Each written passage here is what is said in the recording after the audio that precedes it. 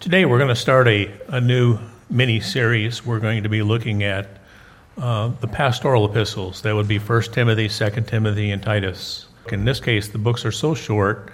1 Timothy is 6 chapters, 2 Timothy is 4, and Titus is 3.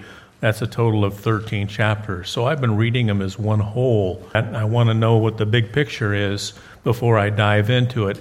And it turns out that as I went through this book, several themes jumped out at me.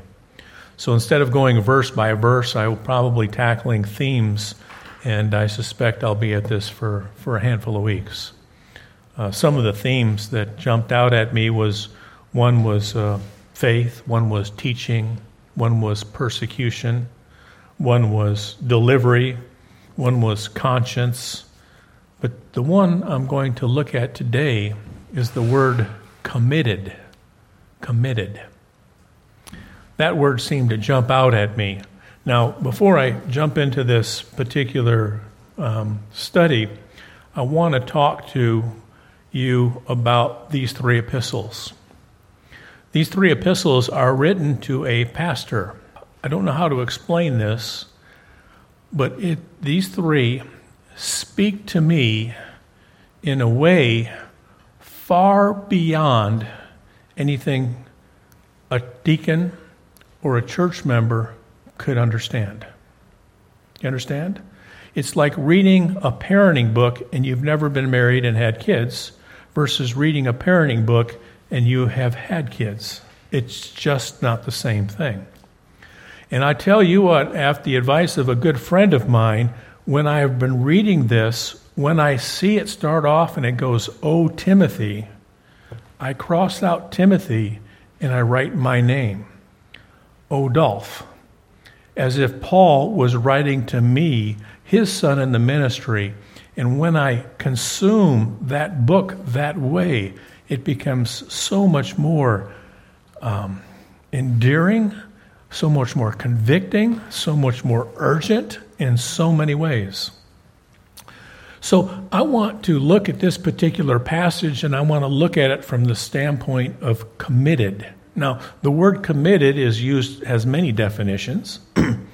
We could say, I committed a felony. Well, that's not the one we're talking about. We can say, committed Dolph to the insane asylum. Well, that's not the one we're talking about either, right? The word committed that we're using is to be entrusted. My first reference I would like to go to is in 1 Timothy 1:11, and this is what it says: according to the glorious gospel of the blessed God, which was committed to my trust. This is Paul talking to his son in the ministry, and what he's saying is God took this word, and what he did is he committed it to Paul in a fiduciary, in a stewardship, in a servant, in a soldier type way, in a curator type way of preserving it and protecting it and sharing it. And when he committed the word, it is entrusted to a minister, unlike it's committed to a deacon, unlike it's committed to a member of the church. This is a tool we rely on more in preparing this message, and it's very typical of a message. There's probably close to 30 hours of just in the Bible preparing a message. Y'all, how many of you spent 30 hours in the Bible this week?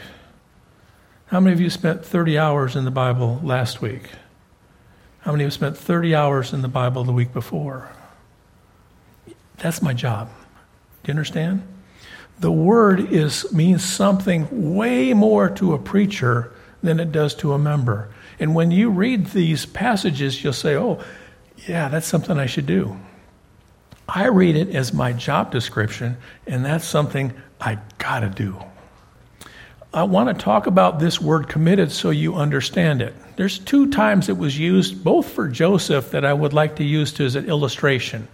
In Genesis 39, 7 and 8, you remember Joseph was the 11th son of Jacob. The older 10 brothers hated him. They were jealous of him.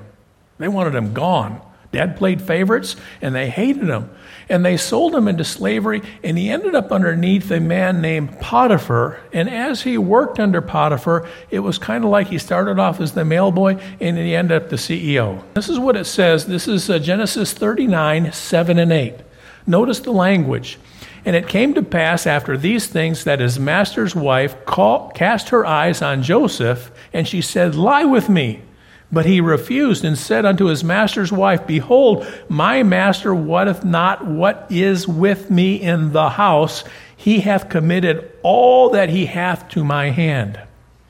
In other words, he was the steward, and all the assets and all the livestock and all the bookkeeping and all the investments and all the expenditures and all the employees were managed, were entrusted to Joseph, and that was committed to him. Well, think about it this way. That's what God does with the Word of God to the minister. And the minister becomes very jealous over the Word of God because he has to, because God committed it to him. There's a second case, and Joseph was a good man, because notice what happens in Genesis 39. We know this account. The wife spurned him. She was spurned by Joseph. She got angry. She told a bold-faced lie. Joseph got thrown in jail, and when Joseph's in jail in a very short order, guess what the warden of the jail did?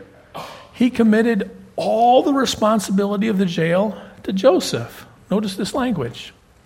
And the keeper of the prison committed to Joseph's hand all the prisoners that were in the prison, and whatsoever they did there, he was the doer of it. The keeper of the prison looked not to anything that was under his hand, because the Lord was with him, and that which he did, the Lord made it to prosper. Now, I'd like you to think of being committed to like a babysitter. So you're going away, you've got your little bitty baby, a couple months old, and you've got to go away, and maybe you're going on a date with your husband, or maybe you're going and you've got to run an errand, or you've got to take another child to the doctor, and you've got this babysitter, and you give your baby to this little bitty babysitter. Do you realize what you're doing? You're entrusting that baby for the time that she has it, the babysitter, that little baby. And what's your expectations of the babysitter? Going to be very diligent, make sure there's nothing choking in her arm reach, right? Because what happens with a little baby? Everything goes right to the mouth. And you're going to expect that when it's uncomfortable, that babysitter is going to change a diaper. You know, all the care it's that trust. Well, when I look at the Word of God, that's exactly what God does with a minister in terms of His Word. There's an extra special responsibility there. So let's go back to our pastoral epistles. Here's 3 more. But hath in due times manifested his word through preaching, which is committed unto me, this is Paul, according to the commandment of God my Savior. So what happened was God took something very precious, just like you would your little baby to a babysitter. God would take something very precious, and the thing that was very precious was his word, and he committed it to Paul. And you know what Paul did? Paul took it and committed it to Timothy. Let's read the next verse I have here, 1 Timothy 1:18. This charge I commit unto thee, son Timothy, according to the prophecies which went before on thee, that thou by them mightest war a good warfare. What did he commit? The prophecies. What's the prophecy? The Word of God. So the Word of God was committed to Paul. Paul committed it to Timothy. And look what he tells Timothy to do. 2 Timothy 2:2. And the things thou hast heard of me, the Word of God, and you can go back in after it to see the context, among many witnesses, the same commit thou to faithful men who shall be able to teach others also. So God is very serious about his word, and he's talking about this chain of passing it along. Now, notice what it doesn't say. He didn't commit the commentaries. He didn't commit the traditions the way Grandpa used to do it. He committed the Word of God. Now, you're going to say, Brother Dolph, this sounds like a message you preached in the spring called Scripture Alone. Yeah, it's going to be a lot of parallels. But the difference is the responsibility on a pastor is far greater than the responsibility of a regular member. There is also a protective capacity. Here's two more. So this is 1 Timothy 6:20. O Timothy, O Dolph, keep that. What's the that? You back up a verse, you find out that that is his word. Keep that which is committed to thy trust, avoiding profane and vain babblings and oppositions of science falsely so called. But notice what's committed to Timothy. He is exhorting him. 2 Timothy 1:14, the good thing.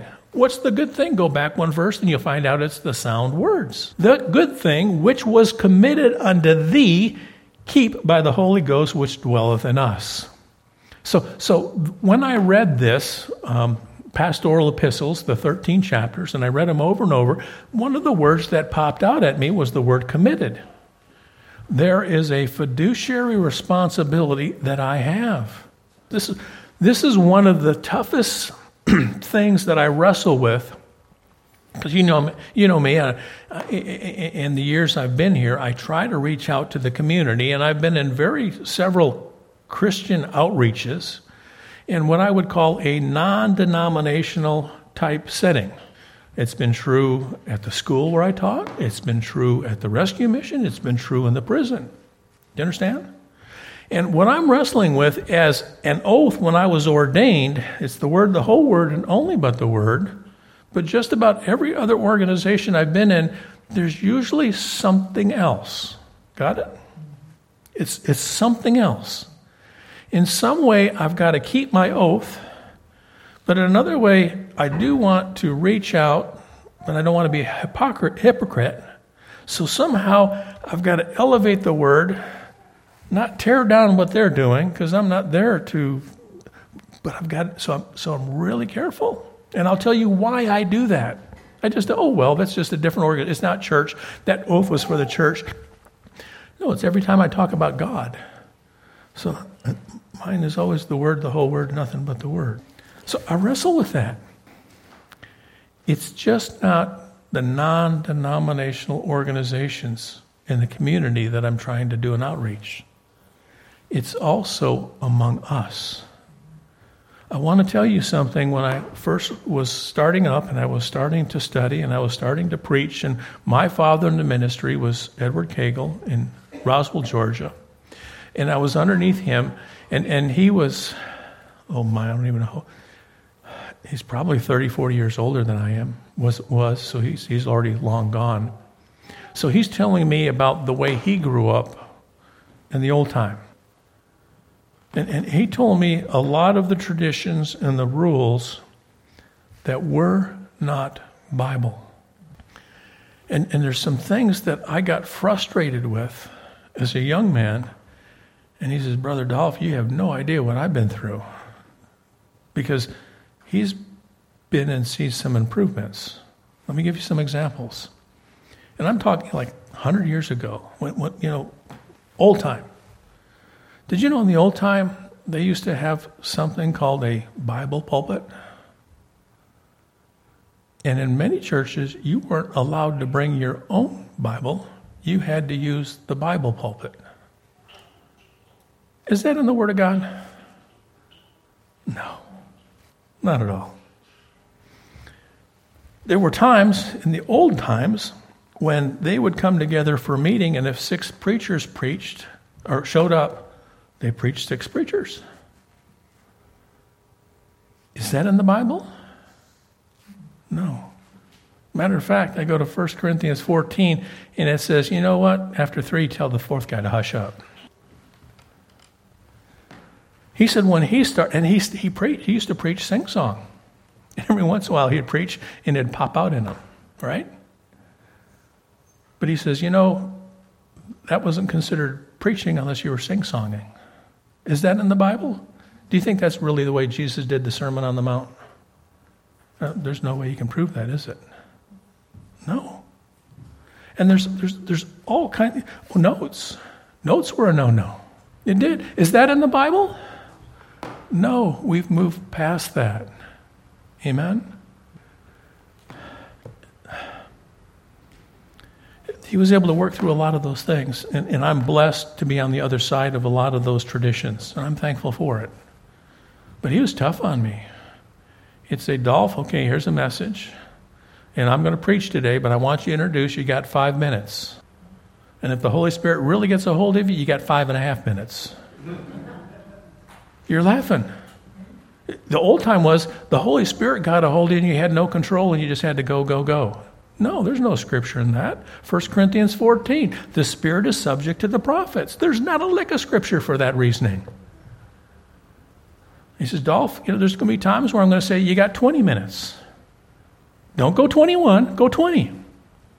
There's some times where I'm going to share the time. You got 30 minutes, and there's some times when you got the whole time, go for it. But there was a time where that wasn't the case. Do you understand? Where did all those rules come from? They're not Bible. When I get into a pulpit, whether I'm your pastor or I'm ministering, the Word is what's governing me. And there will be other sources coming in trying to be an authority, but it's not an authority. The only authority I have is the Word of God. That's it, period. I'm not mocking them. And, I got to admit, I told you, there was a time where they used to have a pulpit Bible. There's something that still irks me.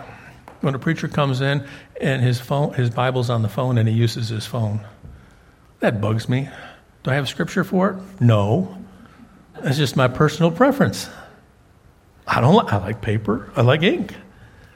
But you got to use a paper copy and not electronic? I got no scripture for that. Do I? No. Do you understand? So we can fall into it ourselves, and we've always got to be on guard. I've got to be on guard as your pastor. I am not putting traditions in front of you. It better be the Word of God in everything.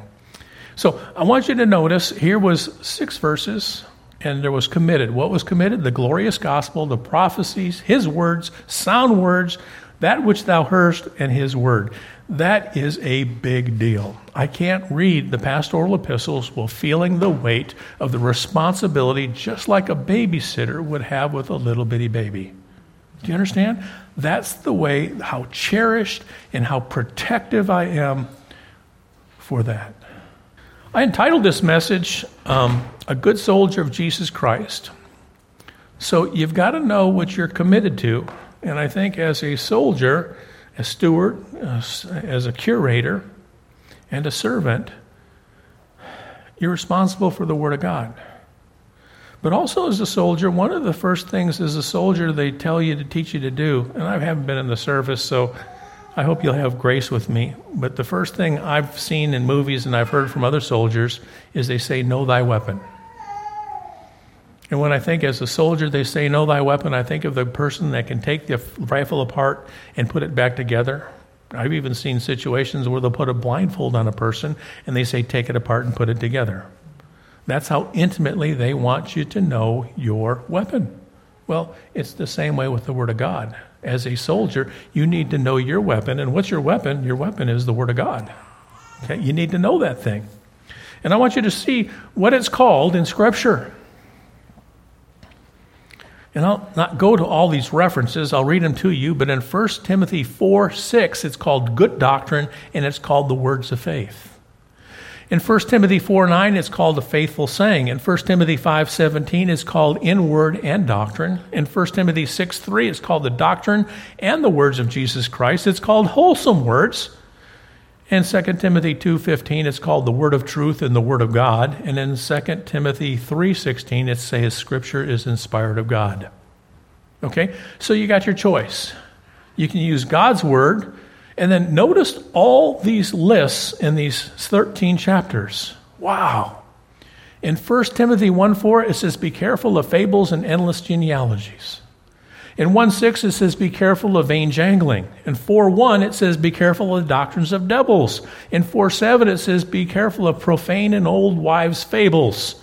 In 1 Timothy 6:20, it says, be careful of profane and vain babblings. In 2 Timothy 2:23, it says, avoid foolish and unlearned questions. In 2 Timothy 4:3-4, they'll say people are going to have itching ears, they're going to get bored of the Bible, and they're going to want fables and old wives' tales. And then finally in Titus 1:14, there's the commandments of men. So when I read this and I see list after list after list, Paul, why are you telling your sons in the ministry that they've been your apprentices for years? They ought to know that. But he told them how many times? 1, 2, 3, 4, 5, 6, 7, 8. 8 descriptions right here in 13 chapters. So he's describing what they're supposed to use, and they're saying, they're being very clear of what you're supposed to avoid. This is why.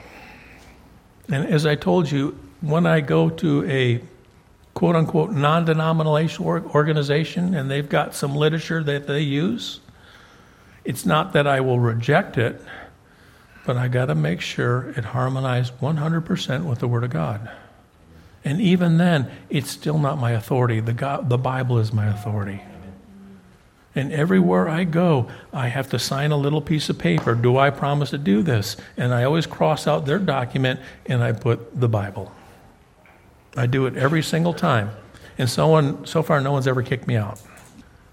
So notice what it says in Romans 1:15 and 16. As much as in me, I am ready to preach, what? The gospel.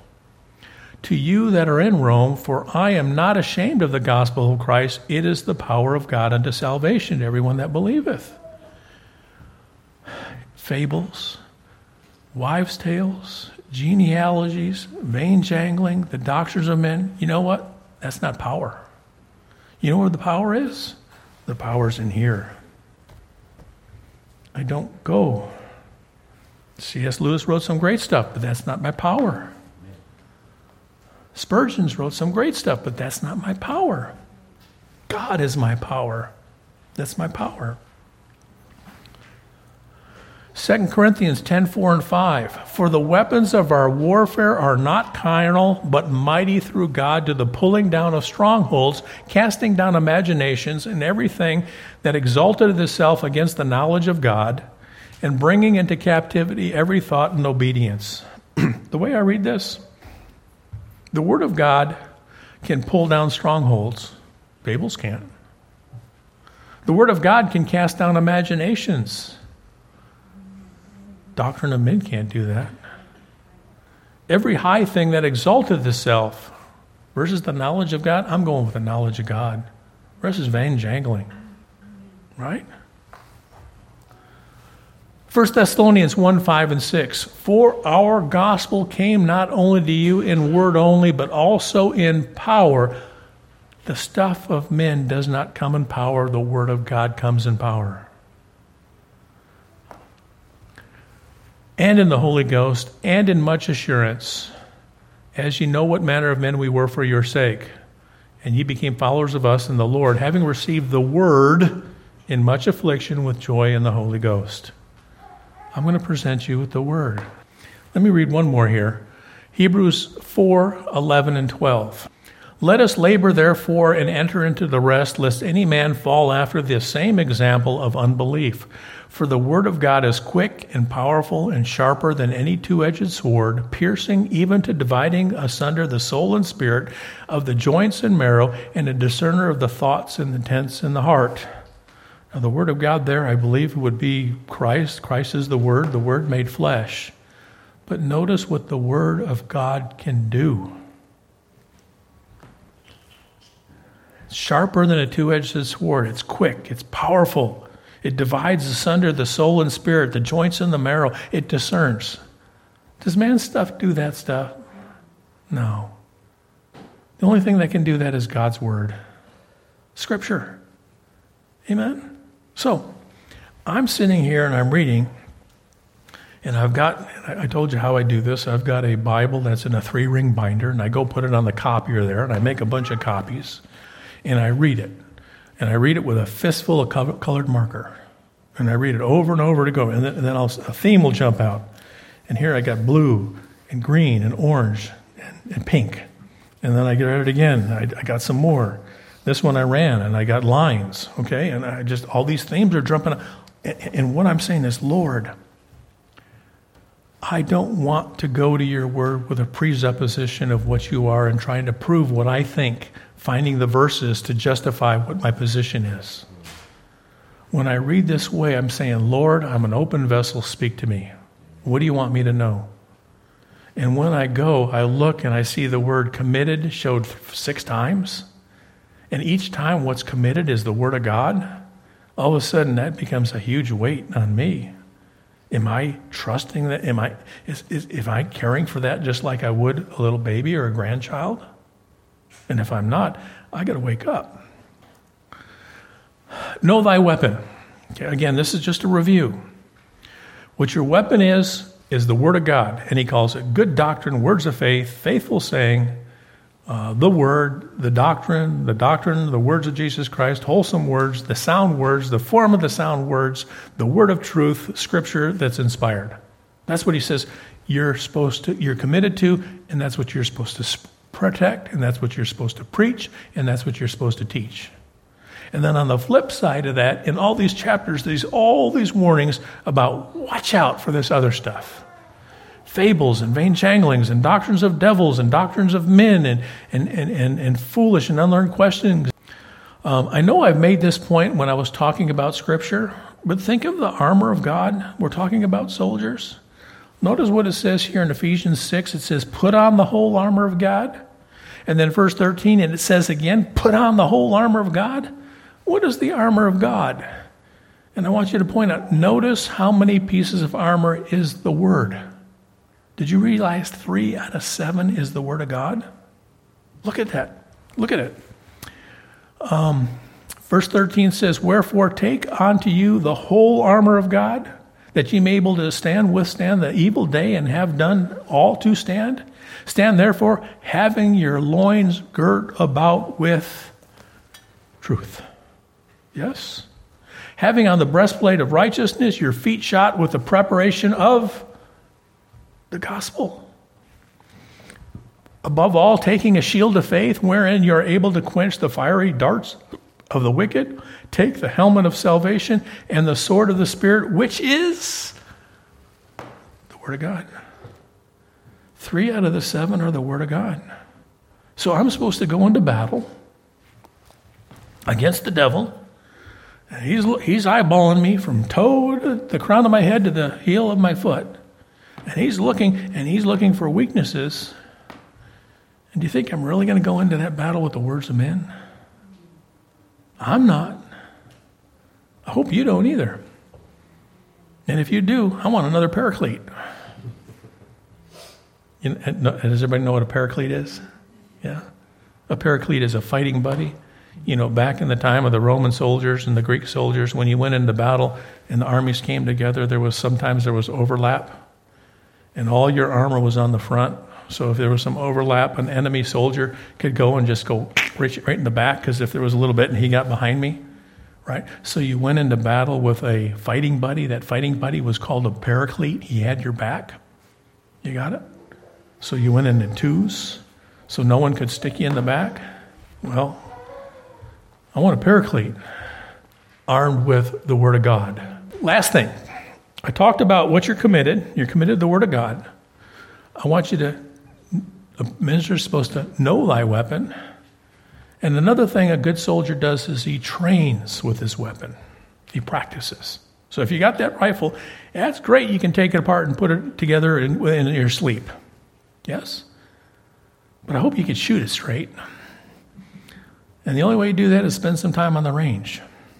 You got to train with your weapon. So notice these verses here. This is what I call sanctioned behavior. In 1 Timothy 4:13, it said, 1 Timothy 4:13, it says, read the word.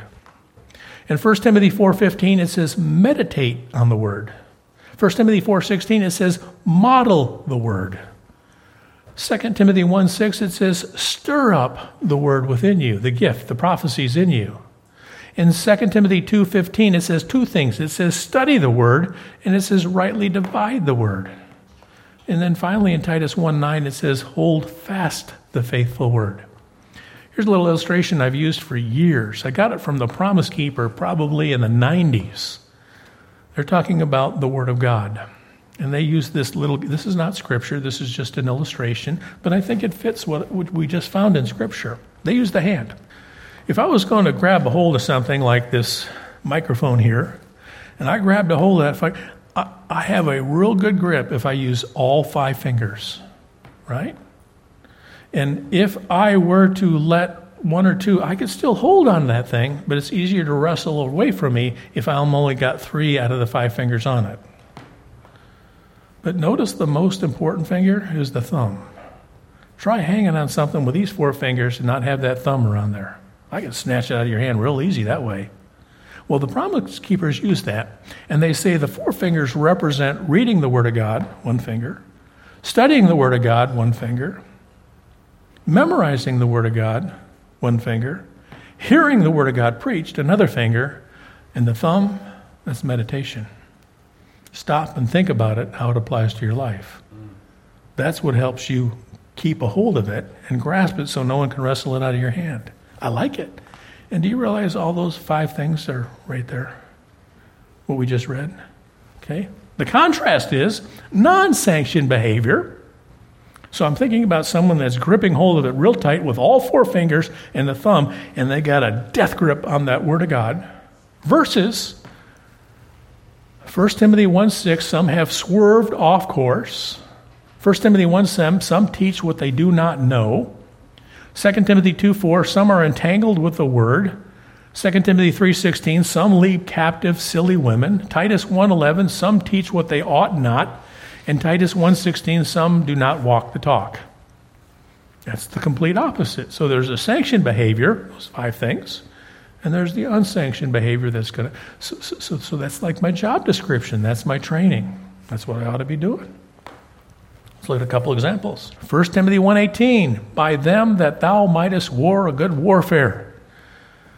You know, the first thing I did when we walked into church, I know it was a song that used to be in our hymnal, and I don't know why they got rid of it. I think a couple versions ago, Onward Christian Soldier.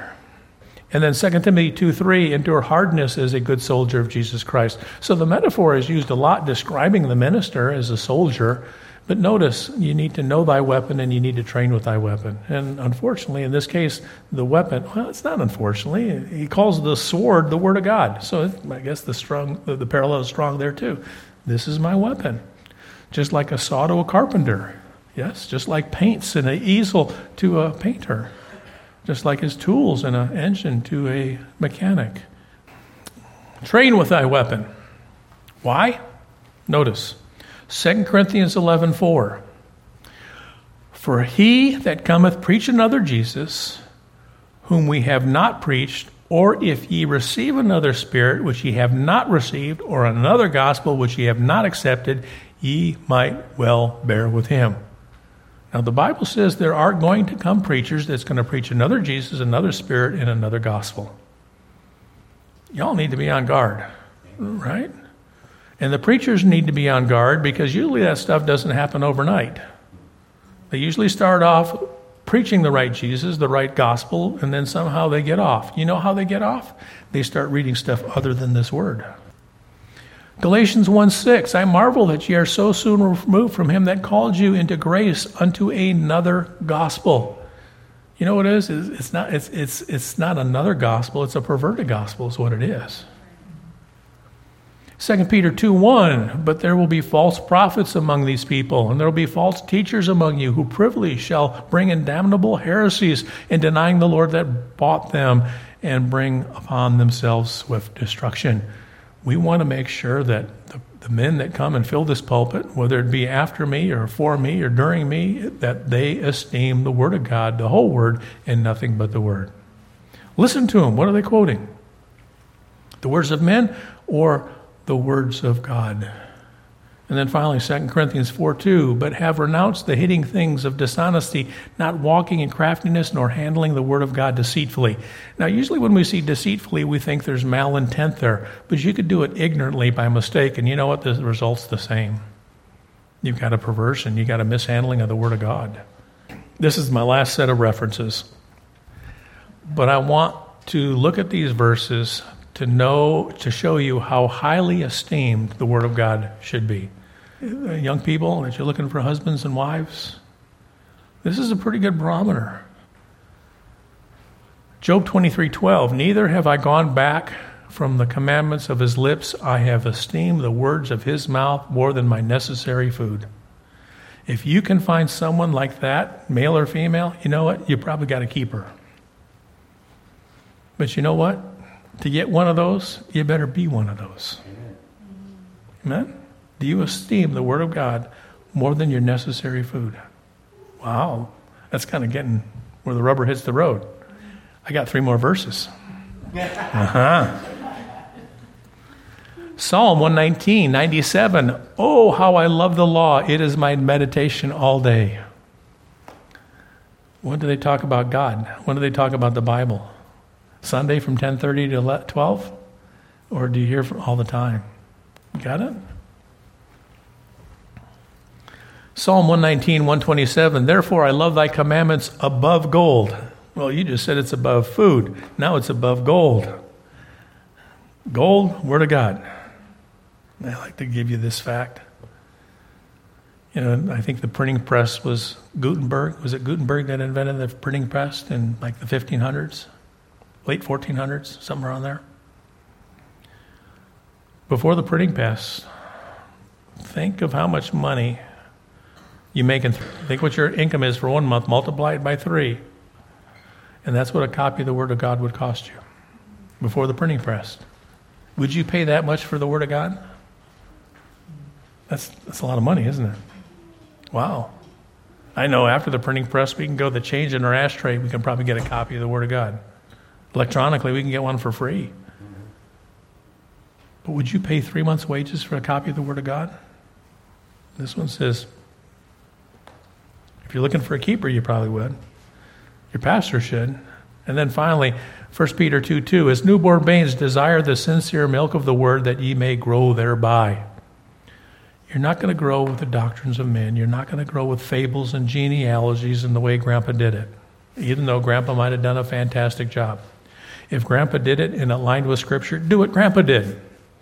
But make sure what Grandpa did aligns with Scripture. It was a weighty subject.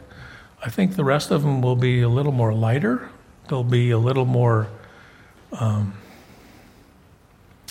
interesting is the wrong word, applicable. But I think it's time for you to really be considering what the Word of God means to a minister. Because as you look at my age, and I know I'm closer to the end than I'm closer to the beginning, and it comes time to replacing me, whenever that may be, I pray it's someone that really values the Word of God. I hope that's what you're looking. I want you to be listening real closely at where their authority is. And if the authority is commentaries or past generations or past pastors or historical writers from 200 years ago or the Reformed writers, I don't care who it is. You know what? That doesn't have power. There may be some truth in there, but God promises the power is in the Word of God. And that's the man of God you want preaching to your children and your children's children.